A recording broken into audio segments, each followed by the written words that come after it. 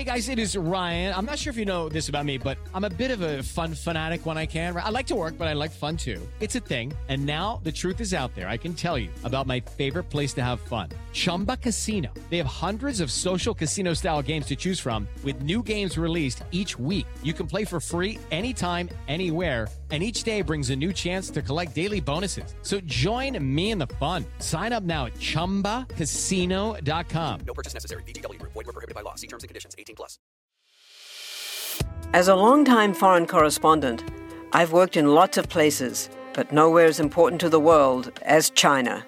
I'm Jane Perlez, former Beijing bureau chief for the New York Times. Join me on my new podcast, Face Off, U.S. versus China, where I'll take you behind the scenes in the tumultuous U.S.-China relationship. Find Face Off wherever you get your podcasts. With the Twilight Histories podcast, you can travel anywhere in the multiverse.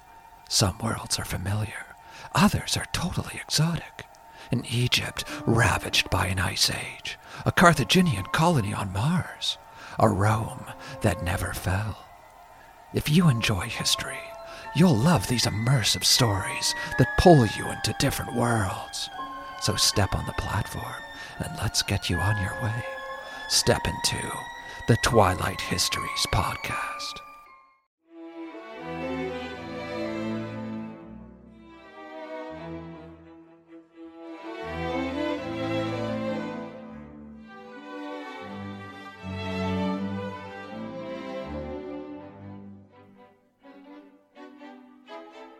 Welcome to Pax Britannica.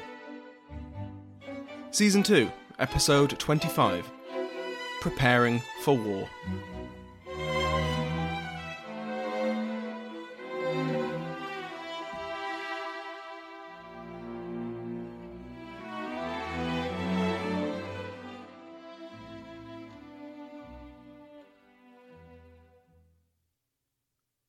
Welcome back to Pax Britannica. I'm your host, Samuel Hume. Last time, we started the First English Civil War. In August 1642, Charles I, King of England, Ireland and Scotland, raised his royal standard at Nottingham. This was essentially a declaration of war against his rebellious subjects in the English Parliament, a war to protect the fundamental laws of England, to defend his God-given prerogatives as king from radicals who wished to usurp them. He had tried to be reasonable. He had tried to compromise. But Charles was prepared to fight. A month later, the overall commander of the parliamentarian forces, Robert Devereux, 3rd Earl of Essex, raised his own standard.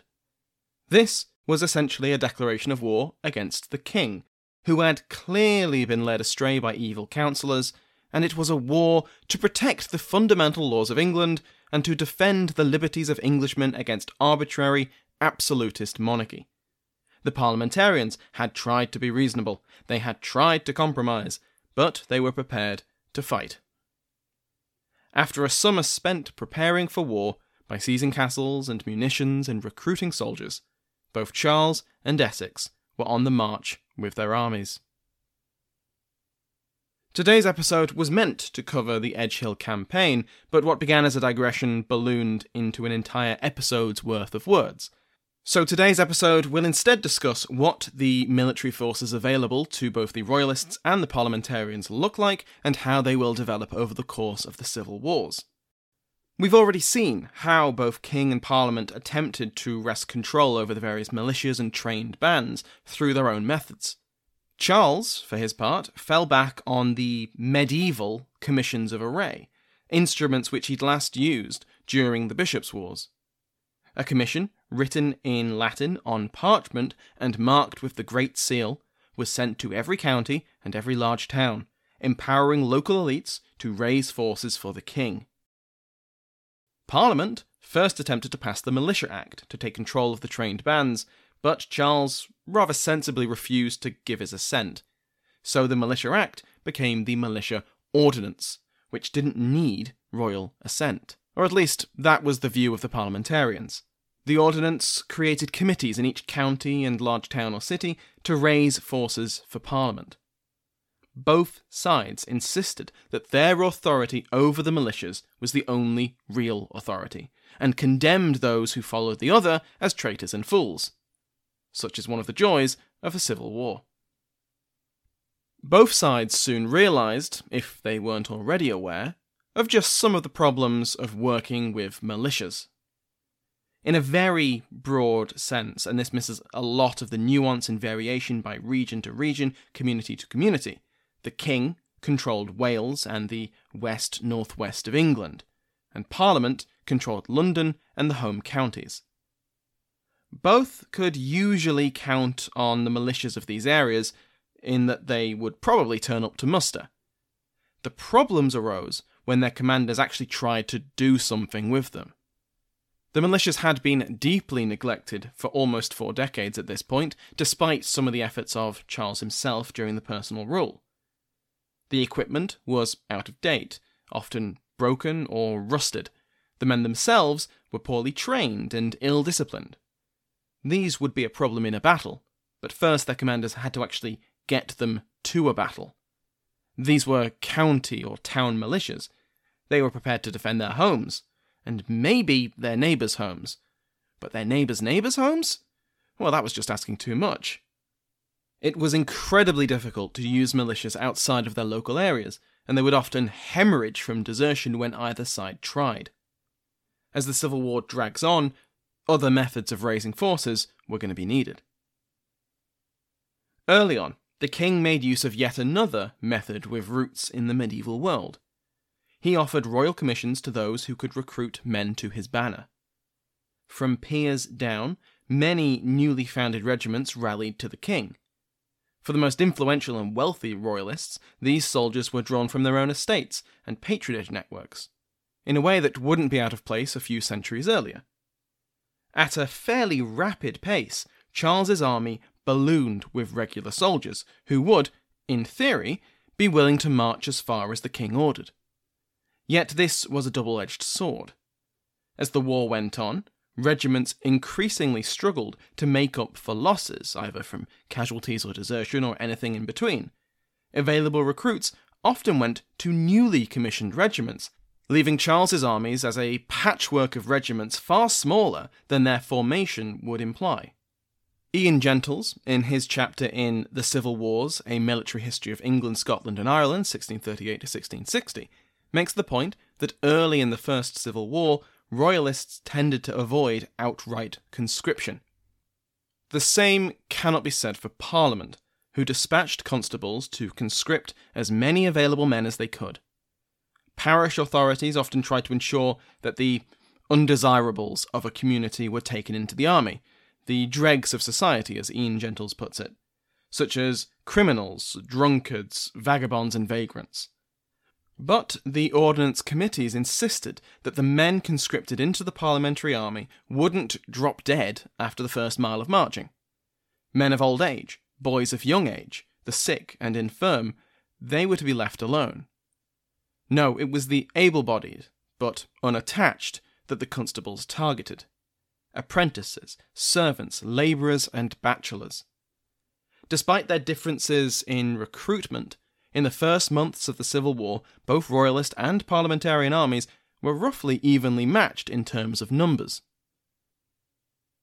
Gentles lists the pay for these soldiers and states that they were roughly similar across all the armies fighting in the Wars of the Three Kingdoms. A foot soldier, the backbone of any army, earned about 8 pence a day. Dragoons earned 1 shilling and 6 pence a day, and horse troopers earned around 2 shillings a day.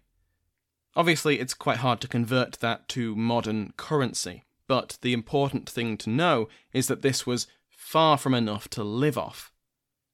Even for the cavalry troopers, who were, on the face of it, paid more than the foot soldiers, well, they were expected to supply their horses out of their own pocket. So they were hardly rolling in cash enough to rub it in the foot soldier's face. Officers were, of course, much better paid. An infantry captain received 8 shillings a day, 4 times as much as the horse trooper. Colonels earned upwards of £1 a day, while the overall commanders of the army, the generals and such, received around £10 a day. But even at these lofty heights, this wasn't all for the officer to keep. They were expected to maintain their own staff out of their own pockets, and ensure that the men under their command weren't starving to death. The men who held these officer positions were, unsurprisingly, the gentry and the nobility. The royalists especially had a reputation for sticking to the social hierarchy, and this was certainly true in the early years of the war. In 1643, Charles would appoint 6 generals to command various forces across England, and most would be the greatest royalist magnates of the regions they commanded. For example, the commander of the 6 northern counties of England would be the Earl of Newcastle. Beneath these commanders, the colonels and captains were at least members of the gentry, if not higher. As the war went on, however, greater and greater consideration was given to merit, rather than merely social status. The veterans of the 30 Years' War, just as in Scotland and Ireland, were highly sought after by both royalist and parliamentarian armies. Merit and social rank often combined, such as with the princes Rupert and Maurice, but others would be granted military positions which would be considered far beyond their station before a civil war. Parliamentary forces also started the war with most of their commanders being of a suitably respectable position. The Earl of Essex was joined by the Earl of Manchester and the Earl of Bedford, as well as other Puritan lords such as Viscount Say and Seal and Lord Brooke. But the number of peers which Parliament could trust was much, much lower than Charles could call on. The principle of merit took root much sooner among the parliamentarians, as we will soon see. So now we've heard how these armies were recruited, what they were paid, and who led them. I've also mentioned how the militias were neglected, and specifically how their equipment was usually out of date or poorly maintained. So now we get to talk about this equipment, and that means we have to mention the Military Revolution. We touched on the Military Revolution during the episodes on the Scottish Revolution, mainly to point out that it had largely passed the British Isles by. This was a trend in European military development which had, over the course of the last couple of centuries, depending on which historian you ask, had led to a greater state control over armies, which were much larger and made much greater use of gunpowder weaponry on both the battlefield and in sieges. Siege works, both offensive and defensive, had become incredibly advanced, with the Trace Italien system prioritising low, thick walls and earthworks to resist the more powerful cannon which were now being developed and brought to bear. Infantry tactics began to integrate both the pike, which, for those who aren't aware, was a long wooden shaft with a metal spike at the end, and firearms, such as the matchlock arquebus and the flintlock musket, one of the earliest and most famous formations being the Spanish Tercio.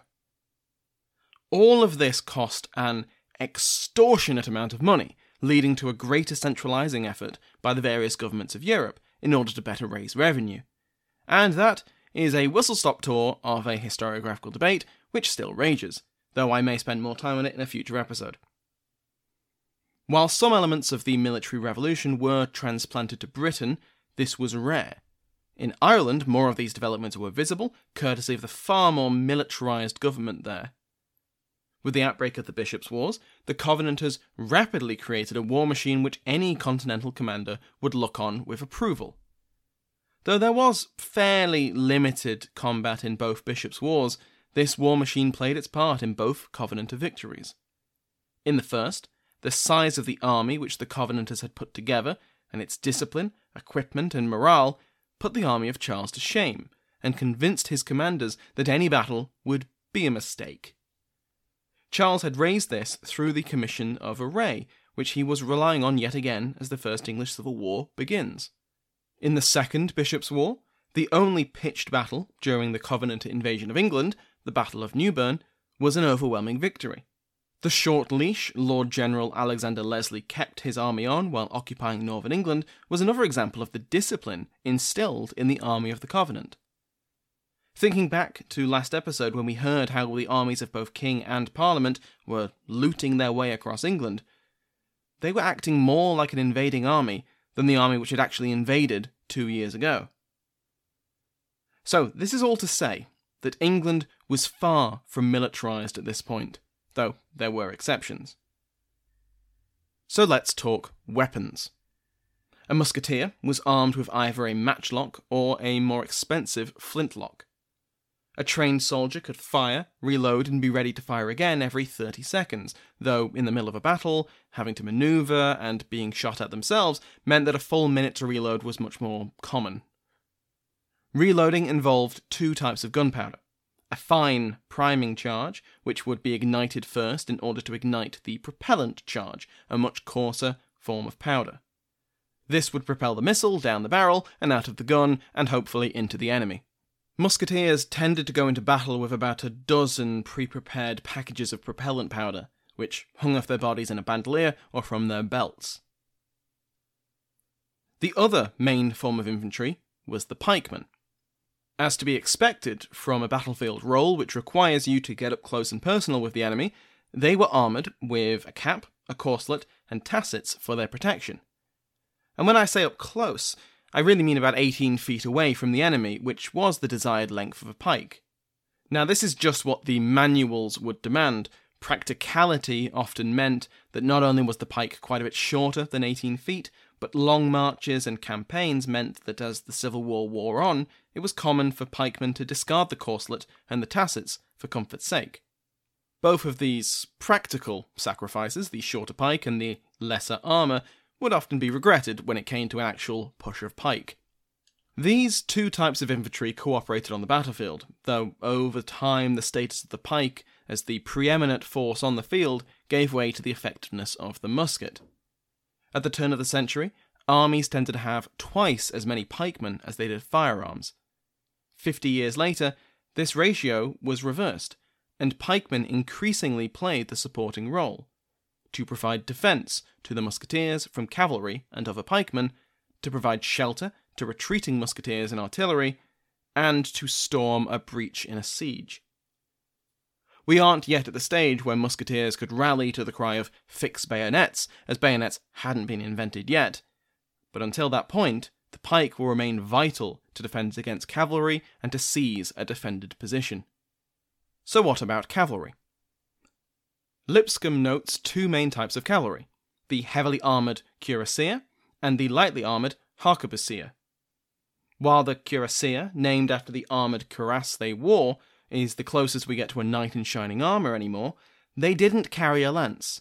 The lance had more or less disappeared from England by this point, and soon the cuirassier would follow suit. The harquebusier were armoured in a buff leather coat and breastplate, and generally armed with a firearm such as a saddle pistol or a carbine, and a sword or axe. Their role was different. The cuirassier was meant for charges against infantry to get in among their formations and to cause havoc.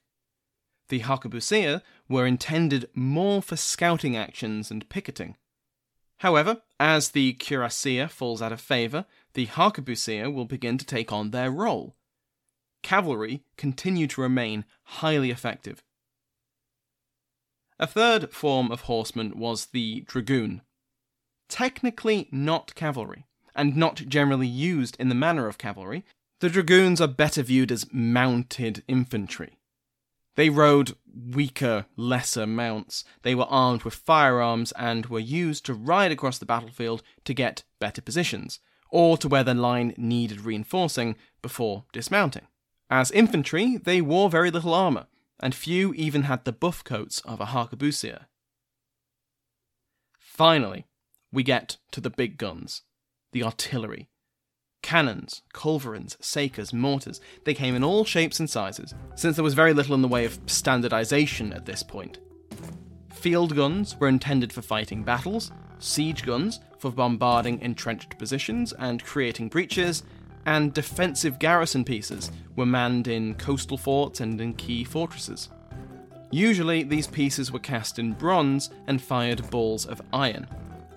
The infrastructure which supplied and forged these artillery pieces was largely in the hands of Parliament by the end of 1642, forcing Charles to import new pieces and to establish new foundries which he would control. Step into the world of power, loyalty, and luck. I'm gonna make him an offer he can't refuse. With family, cannolis, and spins mean everything. Now, you wanna get mixed up in the family business. Introducing The Godfather at ChumbaCasino.com. Test your luck in the shadowy world of The Godfather slot. Someday, I will call upon you to do a service for me. Play The Godfather, now at ChumbaCasino.com. Welcome to the family. No purchase necessary. VGW Group. Void where prohibited by law. 18+. Terms and conditions apply.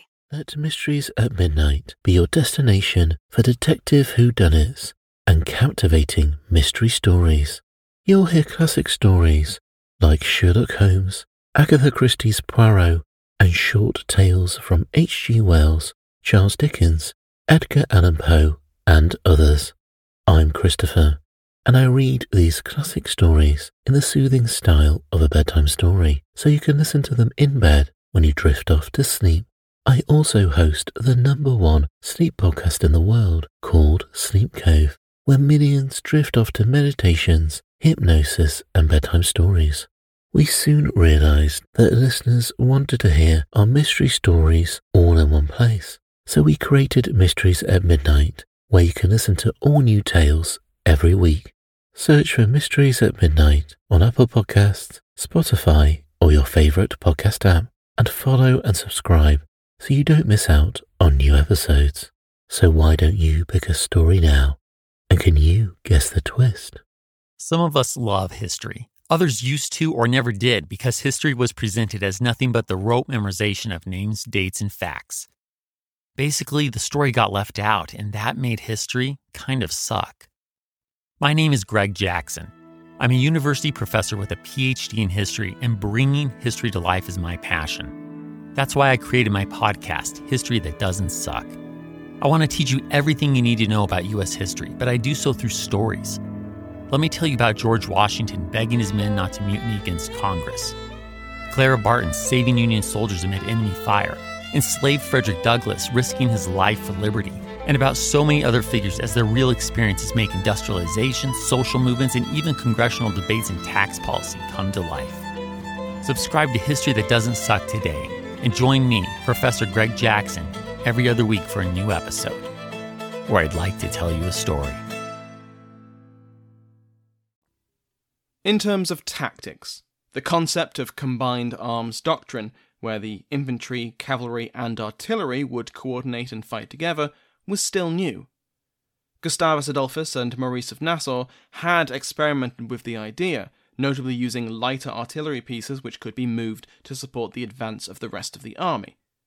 But while this would become a central concept to European military maneuvers in the coming decades, there's very little evidence that the armies of the Wars of the Three Kingdoms used combined arms. Prince Rupert, as an experienced commander, was aware of the concept and did attempt to use it, with varying levels of success. But other than him, most commanders steered clear of the idea. So instead of moving the artillery to support the rest of the army, artillery usually stayed put for the entire battle. The guns were usually placed in front of the rest of the army so that they avoided blowing up their own side. Though there are occasions when the artillery was placed behind the line on higher ground, such as at Newburn and Edge Hill. This continued them to keep firing throughout the battle, though how effective they actually were is unclear. They were intended to bombard the enemy at the start of the battle, to demoralize them, and pressure them to advance. The tightly packed formations were an obvious target for artillery, as anyone who's played a Total War game will tell you. But, as Lipscomb notes, there isn't much evidence from battlefield reports or from personal accounts that the artillery played a huge role in a battle's outcome. He notes 4 reasons why artillery played a relatively small role on these battlefields. The first is that artillery was expensive and rare, as were the men with the skills and experience to effectively man them. The second is that because of this, they were spread thin throughout all the armies in the field. The third is that they took forever to reload, upwards of 7 minutes between each shot for the largest cannon. Adding to this, artillery crews were naturally concerned they'd blow themselves up, so after a certain number of shots, the artillery pieces would fall silent as they let them cool down. The fourth was that after getting hold of a cannon, finding the crew to man it, and spending half the battle reloading the sodding thing, the shot would only do limited damage to the enemy, even if they didn't miss. The most widespread type of shot was the round shot, the typical cannonball. Now let's be clear, you did not want to get hit by one of these things, or to be any of the guys behind the first guy who was hit. One of the rare accounts of battlefield artillery from the Wars of the Three Kingdoms, from the First Battle of Newbury, Sergeant Henry Foster recounts how, quote, "men's bowels and brains flew in our faces," end quote. But while round shot would usually kill anything it hit, it could only hit so much. Grape shot, or canister shot, was much more effective against enemy formations, since this launched a cone of smaller round shot, almost like a massive shotgun. There are records of cases of tin in the arsenals of Essex's army, so the Civil War armies did have access to this. But canister shot was incredibly hard on the barrels of the artillery. It damaged them far more than simple round shot. So it's possible that gun crews or their commanders decided that it was better to keep the pieces in working order than to burn them out in a single battle. And, as I said, the crews were justifiably eager not to blow themselves up. Artillery would be instrumental in the Wars of the Three Kingdoms, but not on the battlefield. Instead, it was in the vast number of sieges to come that the artillery would play their part. Cavalry tactics shifted dramatically over the course of the wars. Again, we need to consider the wider European context and how various systems had developed over the last few decades. Like in England, the heavily armoured cuirassier had fallen out of favour, and tacticians had to establish how best to use their cavalry and mounted troops. Most relevant to us is the so-called Dutch system and the so-called Swedish system. At the beginning of the First English Civil War, we can see a divide in the cavalry tactics used by each side. Royalists generally used the Swedish method, and the parliamentarians the Dutch. But as the war went on, like so many things, this changed, and the Swedish system was adopted by the parliamentarians as well. So what on earth was the difference? The Dutch formation was formed of 5 or 6 ranks of horsemen, with gaps left between them in order for the formation to essentially fire by rank, a caracole. The men at the front would fire their weapons, wheel their mounts around, ride through the gap to the back of the formation, and they would reload while waiting for their turn to fire again. It's effective, no doubt about it, but it was rapidly falling out of favour, in part because the Swedish system was so effective against it. This was the tactic championed by Gustavus Adolphus, who ordered his commanders not to use the caracole. The Swedish system was very different. Instead of holding a formation of 5 or 6 horsemen, the Swedes had a much thinner formation of only 3. What this meant was that the same number of cavalry could bring much more firepower to bear at once than the Dutch system. The wider frontage also made the other aspect of the Swedish system so much more effective. Gustavus Adolphus trained his cavalry to charge faster, to avoid firing their weapons as they charged, and to commit fully to the impact of the charge. So not only did a Swedish-style charge more fully envelop the narrower Dutch formation, but the Dutch style had left large gaps throughout their ranks, very helpful for a Swedish formation which could push right through them. I should note that even though the Swedish style called for a faster charge, they wouldn't reach a full gallop. Despite how dramatic it looks, this was an easy way to lose all cohesion in your formation, and losing formation cohesion was an easy way to get you and your men killed. So, next time you're leading a cavalry charge, don't get swept up in the moment. Stick to a canter or a trot. Dragoons were, like I said, used in supporting roles in the battlefield, to reinforce wavering positions, to provide pickets, and to secure strategic points like bridges and hills. We'll finish off with the dragoons' more foot-bound cousins, the infantry, the backbone of any early modern army. Again, the Dutch and the Swedes put their names to infantry doctrines.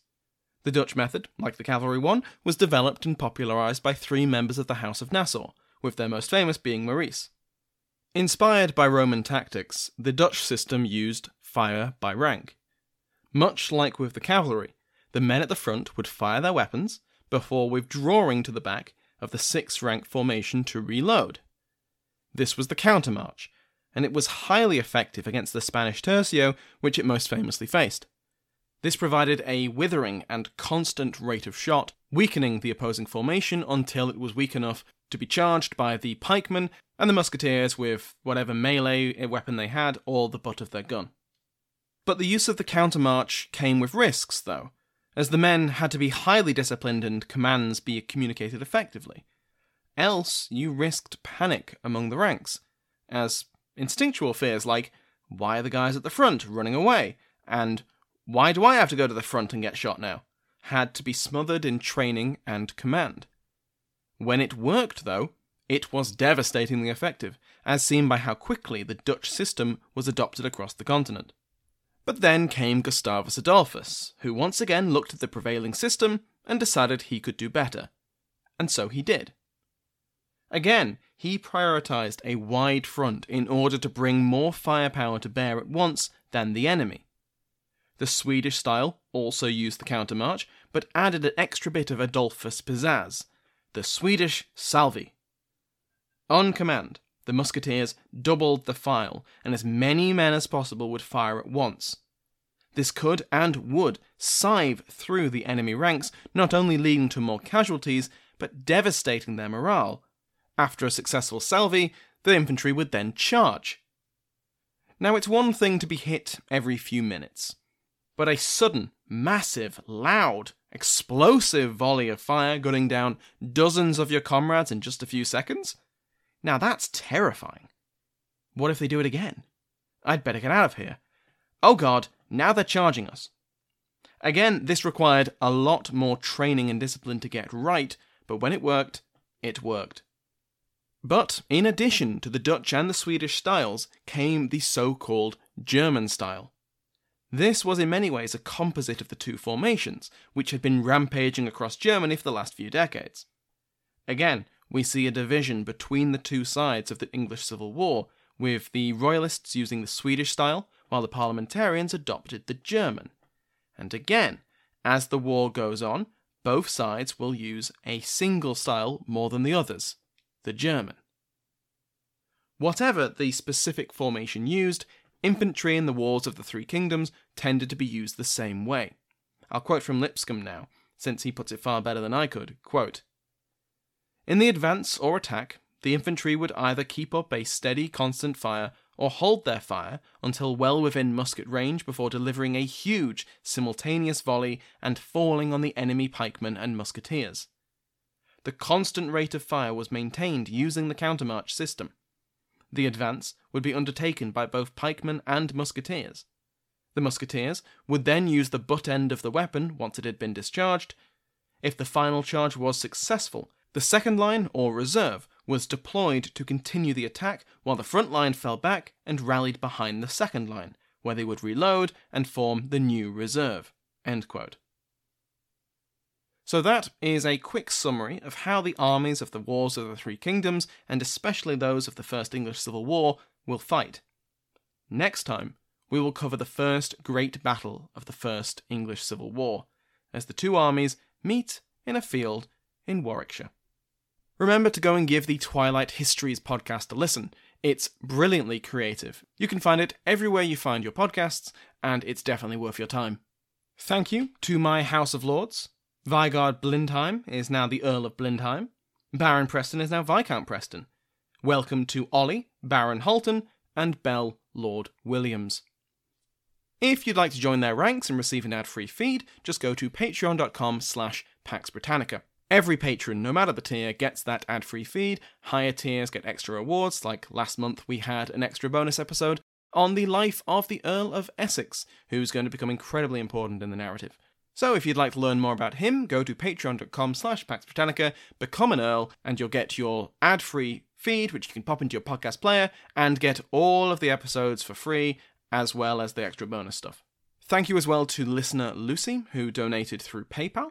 And thank you to everyone who's left positive reviews over the last few months. I haven't been reading them out individually, but I've been reading them myself.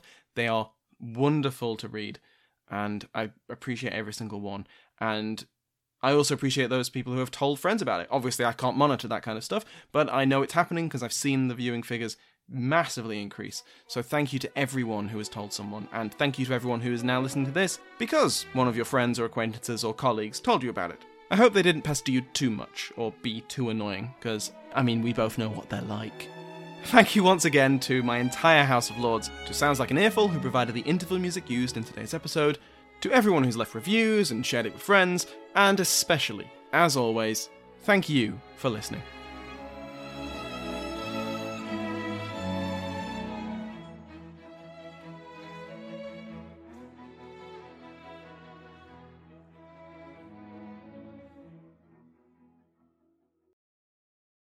Hello, it is Ryan, and I was on a flight the other day playing one of my favorite social spin slot games on ChumbaCasino.com. I looked over at the person sitting next to me, and you know what they were doing? They were also playing Chumba Casino. Coincidence? I think not. Everybody's loving having fun with it. Chumba Casino is home to hundreds of casino-style games that you can play for free anytime, anywhere, even at 30,000 feet. So sign up now at ChumbaCasino.com to claim your free welcome bonus. That's ChumbaCasino.com and live the Chumba life. No purchase necessary. VGW Group. Void where prohibited by law. See terms and conditions. 18+. What did it take to survive an ancient siege? Why was the cult of Dionysus behind so many slave revolts in ancient Rome? What's the tragic history and mythology behind Japan's most haunted ancient forest? We're Jen. And Jenny. From Ancient History Fangirl. Join us to explore ancient history and mythology from a fun, sometimes tipsy perspective. Find us at ancienthistoryfangirl.com or wherever you get your podcasts.